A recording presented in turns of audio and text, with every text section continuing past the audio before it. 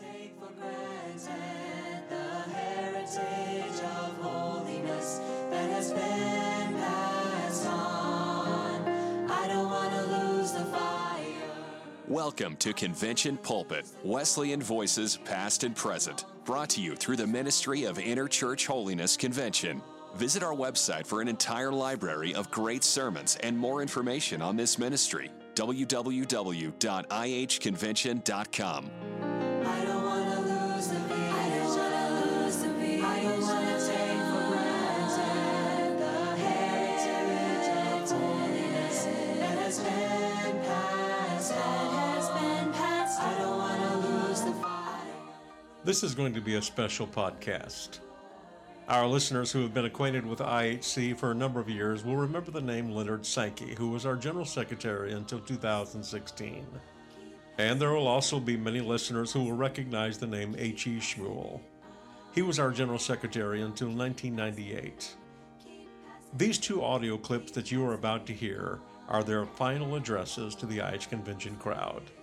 I know you're going to enjoy what you're about to hear. The heritage of holiness that has been passed on. I don't want to lose the fire. Thank you, Brother Sankey. I appreciate the opportunity to say a few words to this wonderful crowd. This is my gang.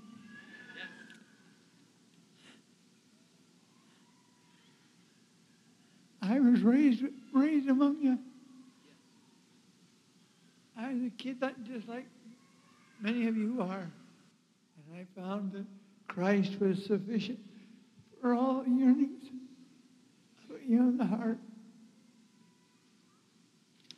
There's the words of an old song been going through my mind. There is a spot to me more dear than earthly vale or mountain, a spot for which affection's tear springs grateful from its fountain. 'Tis not where kindred souls abound, though that is almost heaven, but where I first my Savior found and felt my sins forgiven.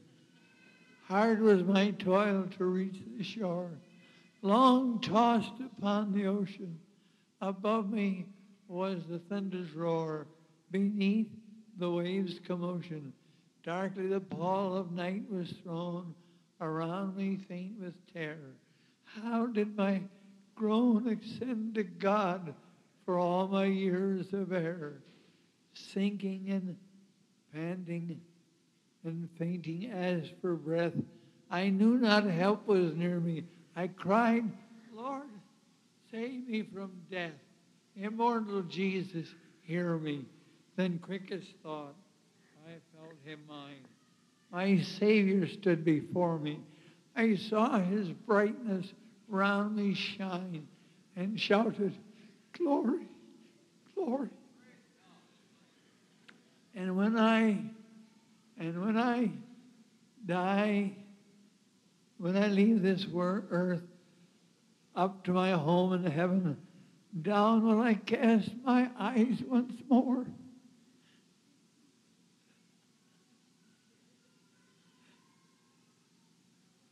To where I was first forgiven. Praise God. I can never forget that day.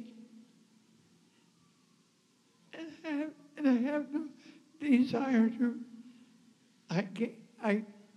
My wife came to the room just a while ago, and she said, Leonard really told to him straight tonight while apparently during the intermission. I'm so glad that we have in our leadership men of character and of that stability and caliber that do not flinch when someone turns the heat on. I'm glad. I thank God that through the many years that I had the leadership of the convention, and often didn't know whether Leonard would be available to help or willing to help or not. I had a premonition some time ago that my days were short. But there's no end of his. There's no shadow of turning with him. Praise God.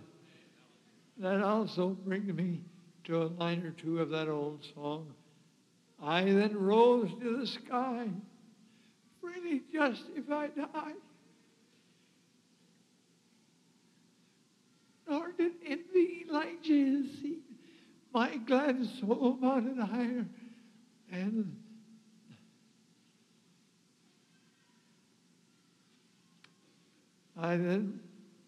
the moon, it was under my feet. I thank God for the wonderful crowd that's here tonight to share this testimony with me. And I trust, I know a little bit about the financial load, and I trust that those that haven't given all your money away, I hope you'll do it pretty soon.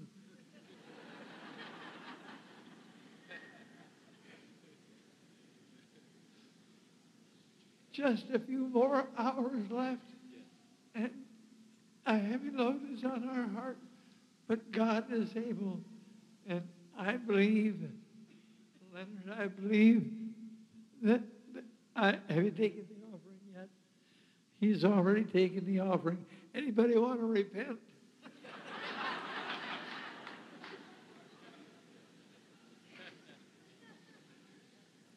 Now we got one more day, and I hope God multiplies the loaves and the fishes in the accounting room tonight, and that there'll be a bountiful harvest, and God will find enough loaves and fishes to feed the multitude. I believe he'll do it. He's done it in the past. He always has done it, and he always will do it. And I don't think he's going to start failing now. Amen. Leonard, is there anything else I ought to say? I wish I think. Careful, careful.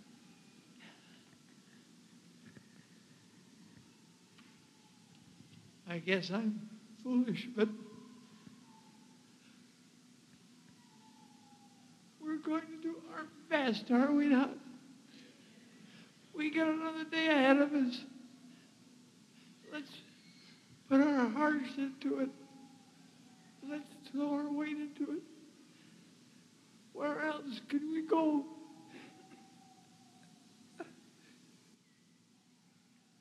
For a gathering like this, if it wasn't a convention, thank God for the IHC. Amen. And for the conventions. And if you still feel that way, say amen. Amen. That sounds like can't be. I have several things that I need to say, and probably the first one is I did not ask for any of this, okay? What they have said and what they have done is something out of my control, but I do want to say I deeply, deeply appreciate, first of all, Jim and Marie Plank obviously have pulled this together in one way or another, and I want to say to Jim and Marie how much I appreciate it. Not just what they've done tonight, but what Jim and Marie have been doing with Janet and I for a number of years. And so I'm going to make a little bit of a symbolic statement here. Technically, my term as General Secretary ends tomorrow night at the end of the convention. And then Brother Plank's will technically begin. But symbolically, I am going to step away tonight from the position of General Secretary and gladly turn that position over to Brother James Plank. And I want you to join me in a round of applause for Brother Plank and his assuming of the position.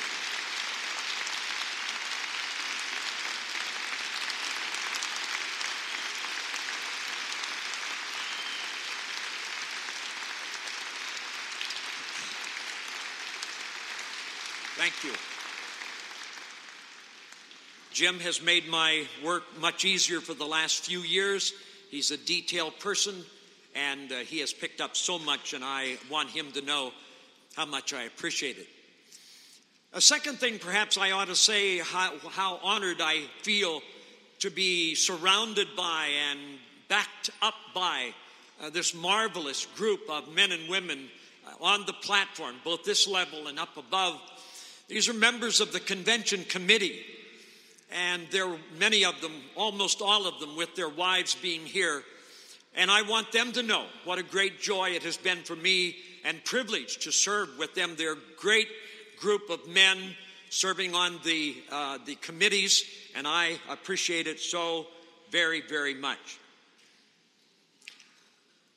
A third statement would be how much I appreciate having our immediate family here, including my sister and her husband from the Pittsburgh area right down front. I'm so glad to have Betty here. If you happen to have the Dayton Daily from today, if you have that nearby, look at that center spread. Let me just quickly introduce a little bit of where I'm coming from. Look at this particular issue. If it's there around you somewhere, pick it up and look down in the lower right corner, all right? And in the lower right corner is a picture of a house. And on the front of that house is a set of steps that have red carpeting on them. To the right of those steps is a room. And I was born in the room of that house, X number of years ago. Oh, well, I might as well tell you, 80 years ago. All right? Next to that, to the left, is a picture of my mom and dad, my older brother David, who passed away a couple of years ago, and in my mother's arms, yours truly, at probably about a year old. I was cute.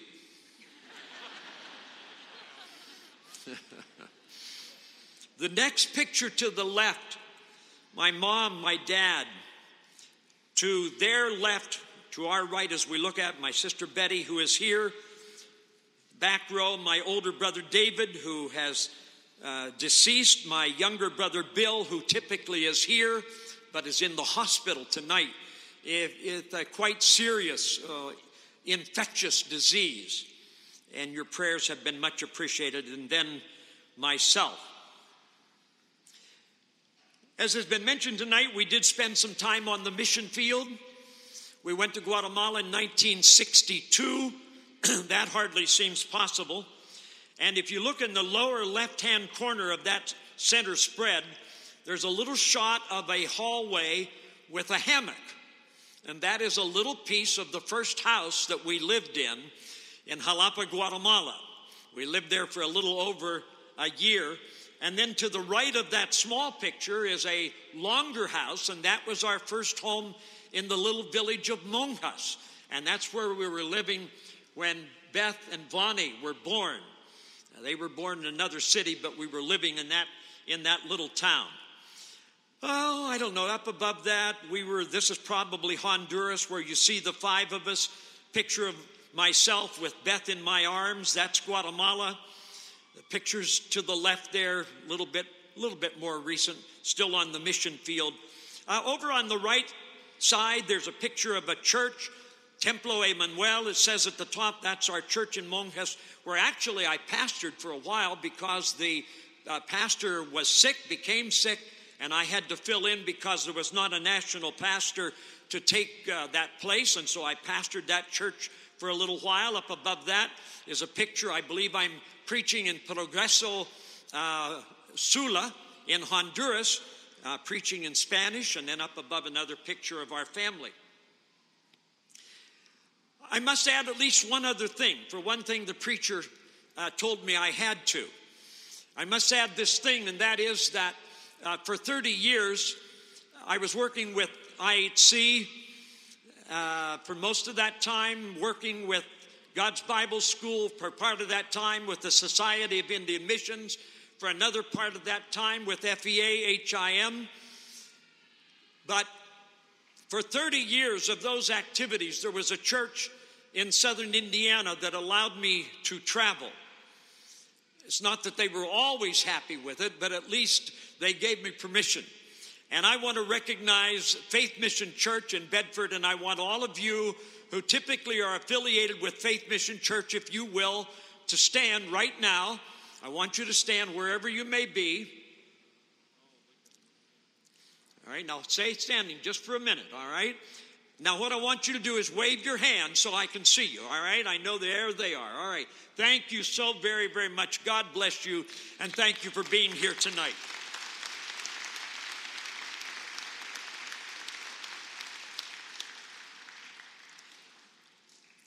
The last thing that I would want to do would be to bring this service to some kind of a conclusion on a low note.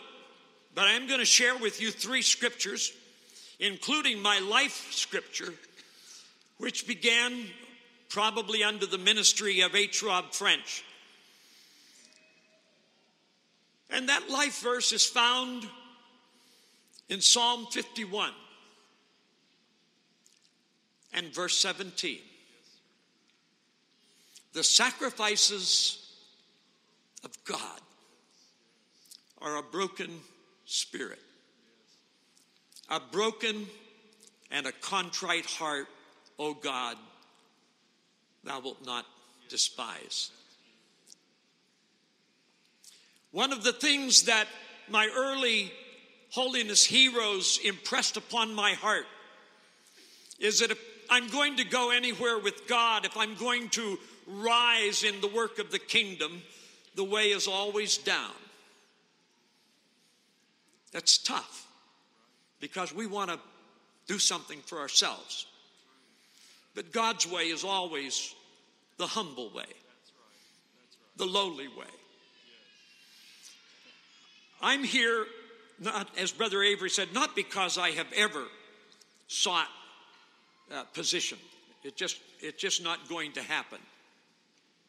Matter of fact, when Tim Cooley was writing his dissertation, he said, I want you to give me something on leadership from your position as General Secretary. And I said, well, if you're going to give that section a title it The Reluctant Leader. Because even though Brother Schmul had more or less anointed me to take this position, it was certainly not something that I coveted.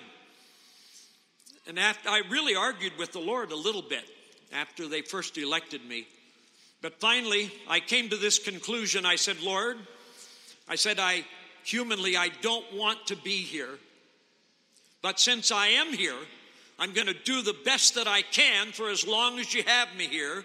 And I meant that sincerely, and I mean it sincerely tonight, that I've tried to give the best that I know how. As weak as that may have been, I have tried to give it all that I know how to give to the leadership of the convention. The very heart of IHC, let's look at the name just for a second. IHC in its character is inter-church, which simply means that it is an attempt to bring people of different churches, of different stripes, bring them together for the purpose of praying together and seeking God for revival together, to enjoy each other's fellowship. And I hope that IHC will always be inter-church. Our middle name is holiness. That means that we take our place with those who believe that God not only can save us thoroughly and change us from the man or the woman who we were into something brand new, but we also believe that God, in his wisdom and in his power, has provided a way to deal with that inner nature of sin. Because that's the thing that causes the problem. And somewhere, somehow, we have to be willing to let God deal with that thing in our hearts and cleanse it out of our hearts. I hope IHC will always be holiness. I might throw in that being holiness, it does ask something of us. Holy people are different than unholy people. Amen?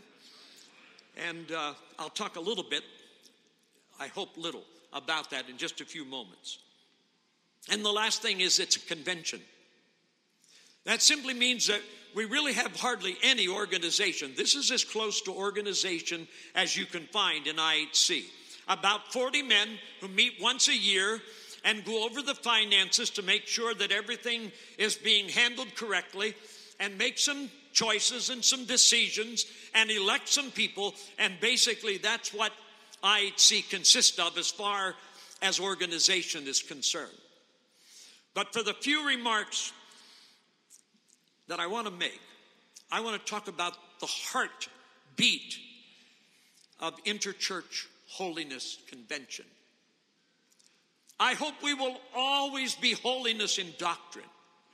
But at the very heart, the very core of why IHC was founded is the fact that we believe that the church of today needs revival. Revival has always been the theme. I hope it will never cease being the theme of IHC.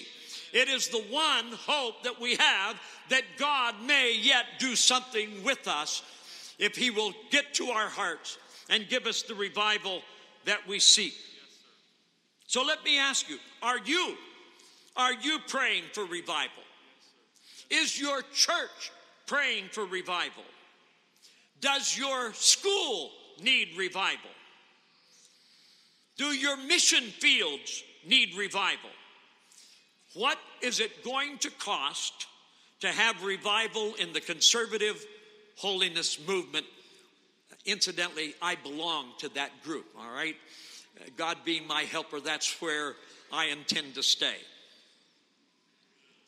Our pastor preached back in the fall, preached a message on Sunday morning from the revival psalm, Psalm 85, which says this: "Wilt thou not revive us again, that thy people may rejoice in thee?" He preached his message. At the end, he called the church to come up front, as we typically do, and have a time of united prayer, that as a church, as Faith Mission Church, we would pray and seek and hold on to God for revival in our local assembly. I don't know why I stood there as long as I did. My wife actually kind of pushed me out of the way so she could go to the front. And for some reason, I stood there thinking, praying. And then I said, okay, let's go, and I walked down the center aisle or the side aisle. And the altar was filled and the front seats were filled with people who were praying and seeking God. And so I walked off to the right side, and there's a ramp, I suppose a wheelchair accessible ramp on the right side of the platform. And not seeing an easy place to go and kneel, I went to that ramp and I fell on my knees and I said, oh God, what is it going to cost for Faith Mission Church to have revival? And the Lord answered, I believe. And I haven't spoken this message at Faith Mission Church, but I'm at least going to give you the 3 points that I felt God laid on my heart. The Lord said, one of the things that's going to cost the conservative holiness movement is realization. All right, just hold that in your mind for a few seconds. The second word was reconciliation. And the third word was restoration. Well, as many of you know, I like alliteration. And so I thought, well, the Lord said realization, reconciliation, restoration. Sounds like a pretty good outline. But with this penchant I have to do alliteration, I added a couple of words to call it personal realization, pertinent reconciliation, and principled restoration. My guess is I will not be able to deal with any of them as I want, but let me at least start with personal realization. And I believe God spoke to my heart. And I still believe that it holds true tonight. Personal realization. It has to do with taking personal inventory of who I am and where I am spiritually. Would you be willing to do that with me?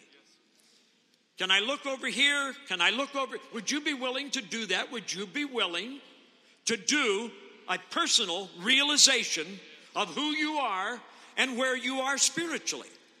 We all understand just how important inventory is in the business or the commercial world. We go through the supermarket and we see people with little gadgets in their hand and they're scanning barcodes and they're counting how many items are on the counter because they're taking inventory to know when they have to replenish their stock and when they need to order more material. And inventory is important. Richard Price was at GBS with me over 55 years ago. And in a recent issue of a sister holiness publication, he wrote about personal inventory. And he told the story of how he worked in a large department store, and he worked in the shoe department. And at a certain time of the year, he was with others in the department, and they were taking inventory of their shoe stock. They opened every box. They checked the contents.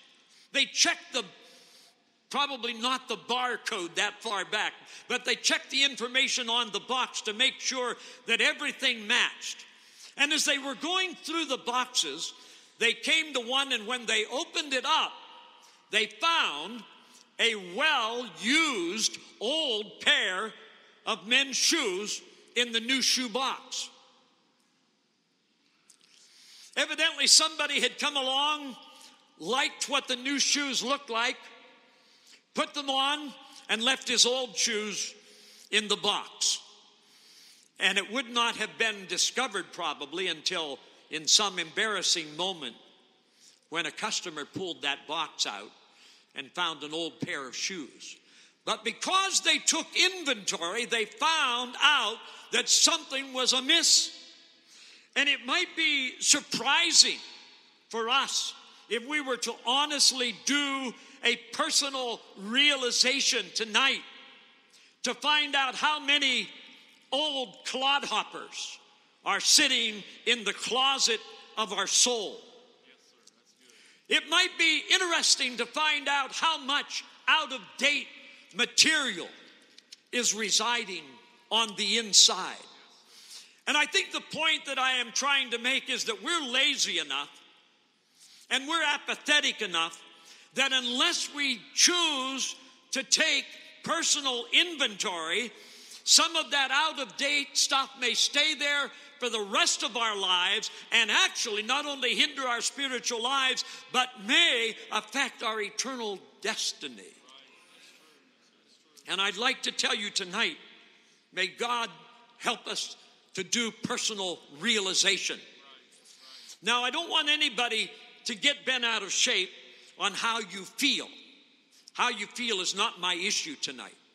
Because I know that in a congregation such as we have, there are people here who are under enormous financial pressure, or they may be under family distress, or they may have all kinds of emotions going on the inside. But I'm not really talking about that. I'm talking about who you are on the inside, at the core of your being. And to be honest enough and strong enough and courageous enough to say, Lord, I want to have a personal inventory of who I am and where I am spiritually. It might even cost some of us seated on this platform. I don't know. But I know that preachers are no different than lay people. We all have issues. We all have problems. And unless we have those issues taken care of, we soon get into a situation where our shelves are filled with out-of-date stuff. So look back over the last month and tell me who you are. Or look back over the last 6 months and tell me who you are. Take a look. Examine what's going on down here. One of the things that I would be concerned about would be this. Do you have tonight, on this Wednesday evening, do you have a sense of acceptance by God? That God accepts you as his child. There is in the last issue of the Convention Herald an article by R.E. Carroll about the witness of the Spirit. And if you didn't read it when you get home, take time to read that, because I believe that scripturally every Christian has the right to expect that he can know whether or not he is accepted by God. And I think too many of us kind of float along. We have maybe membership in a church, or we do something in a church, but without any real sense that I know as an individual that I am accepted by God, that I am his child. John Wesley is not the only one who should be able to testify. I felt my heart strangely warmed. I felt I did trust in Christ, Christ alone for my salvation.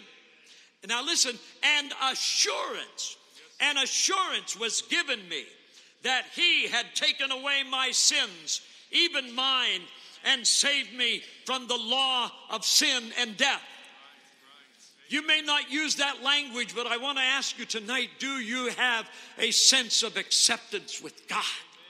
And the assurance that your sins have been forgiven, that you are walking in the light, that you are doing what God wants you to do. We sing it a little more comfortably, perhaps, in the words of Charles Wesley, where he cries in that beautiful hymn, "My God is reconciled. His pardoning voice I hear. He owns me for his child. I can no longer fear. With confidence I now draw nigh, and Father, Abba, Father, cry." It is not my business to tell a man or a woman or a boy or a girl when they were saved. I believe it's God's business to let us know when we have been accepted by God. It may be primitive. I understand that. I lived on a mission field. I worked on a mission field. And I understand with people who are coming out of rawness, I understand that they're not going to understand our language. But I have found out that God has his ways of making even those people know the assurance that they have been accepted by God. It's kind of a story like we heard this afternoon. We were opening the work in Honduras, and we went to a particular section of the city of San Pedro Sula, and we had a group on the outside. Well, we didn't have any churches anywhere. We didn't even have a room to meet in. So all of our meetings in the early years were held out under the trees or out in the open air. And most of the time at night they were lit with a kerosene lantern. We were in one of those services. I think there were 80 or 85 people there that night. It was one of the very first services that we held in Honduras. And I don't know what I preached. I have no idea. But I preached, and I preached to the salvation of these people, as far as I know, almost every one of them, for the first time to hear an actual gospel message. And when we got to the end, my wife has the only chair that they own in that house. She's seated because she was playing the accordion. That's the only chair that we had. My older brother was visiting. He held our two girls in his arms, sitting on a tree stump, because that's the second chair that we had. All the rest of the people were standing throughout the service. And you understand, I see missionaries here tonight, and perhaps you know what it's like to teach somebody who has never sung a gospel chorus to sing. There's nothing for us. We grow up with it.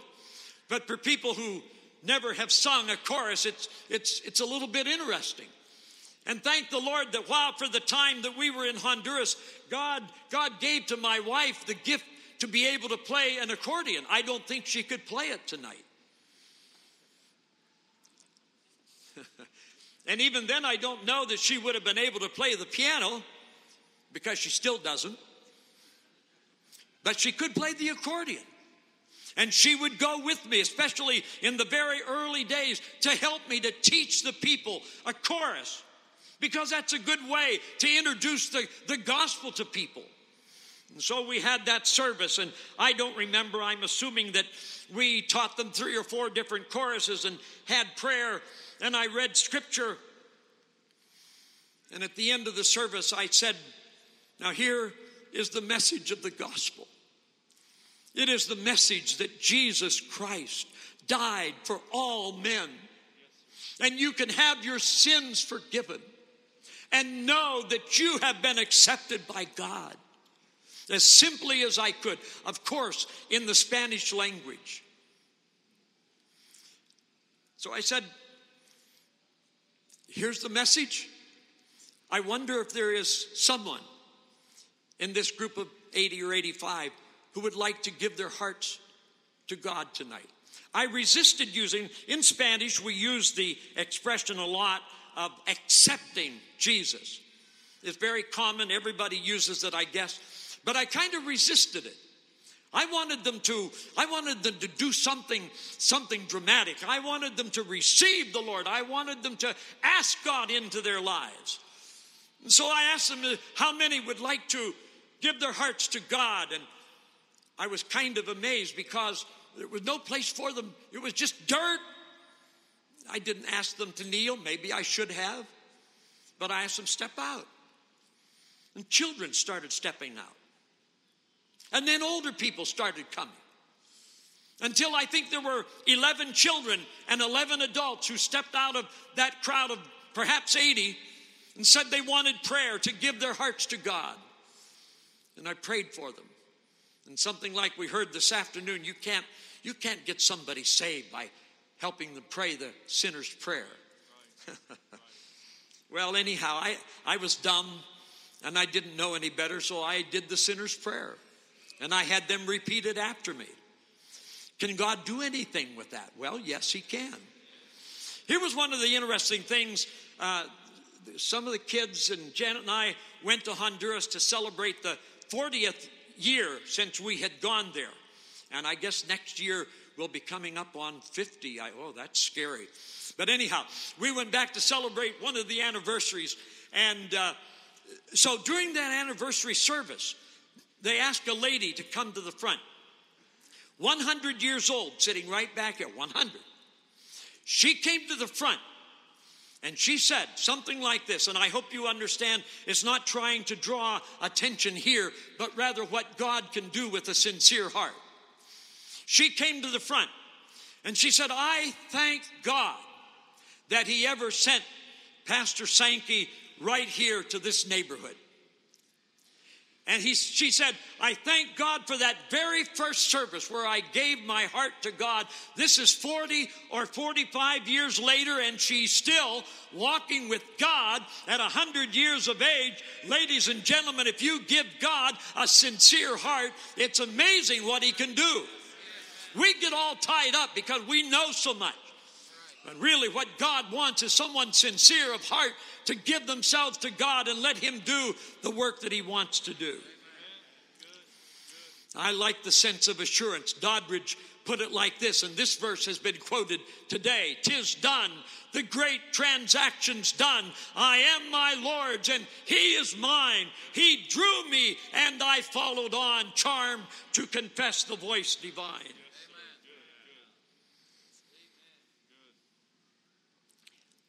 Let me just offer one more thing, and I'll quit. Not only a sense of acceptance, but can I ask you, are you growing at all in the Lord? Are you doing anything that helps you grow in grace? My primary care provider is in the service tonight. I told him I was going to talk about him. I won't mention his name, though I'm tempted to. But my primary care provider is in the service tonight.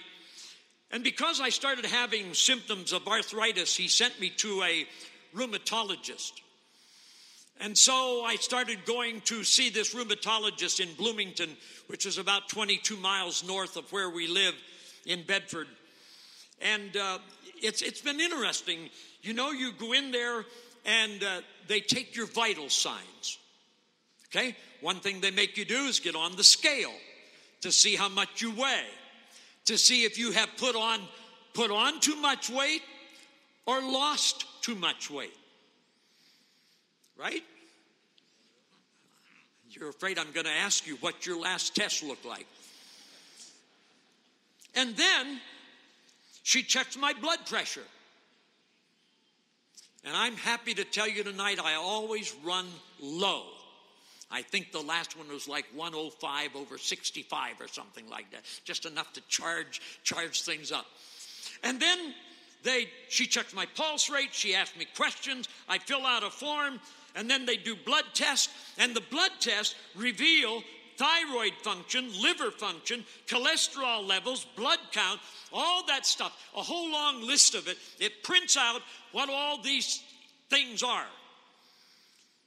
And I want to tell you, it's an amazing thing when the doctor looks at that sheet of paper and he says, all your numbers are normal. Amen? Like they ought to be. Now, don't ask me how it happens, because as has been mentioned, I like chocolate, I like ice cream, I like cake, I like pie, etc., etc. Thank you, sir. It's a wonderful thing when the doctor says my numbers are good, and I walk out feeling good because I've done an assessment and everything looks normal. But I wonder tonight, as we sit here in these last few moments of this very, very unique service that we've had, I wonder what it would be like for any of us or all of us. Should we sit down with the great physician and ask him to check our hearts? I wonder what he would find. Maybe he'd ask a question like this: are you walking in the light? Now listen, I know we say that a lot, but we need to understand that's a biggie, because God is continuously putting light in front of us. In thy light shall we see light. As we walk, he gives us more light. And I just need to ask you, on the part of the Father, are you walking in the light tonight? It's a valid question. Much more valid than my blood pressure. Does God find bitterness or resentment or wrong anger or wrong desires or pride? Does he see spiritual carelessness? Does he find in us a tendency to be forgetful about the very most important things in our life? It's not a bad idea to check our spiritual vital signs from time to time. I have so much here, I'm going to quit. We need a personal realization. We need a pertinent reconciliation. I thought this afternoon, and I have it written down somewhere, but I have so many pages of stuff. But I thought this afternoon, I wonder in how many of our mission fields we need reconciliation. You say, Brother Sankey, wait. We send sanctified men and women to the mission fields. I understand that. But I want you to understand also that mission fields can be like pressure cookers. And sometimes those little personality quirks show up very, very big. There would have been times during our time in either Guatemala, especially Guatemala, but somewhat in Honduras, where if the Lord would have checked up on us, he probably would tell us, you need some pertinent reconciliation.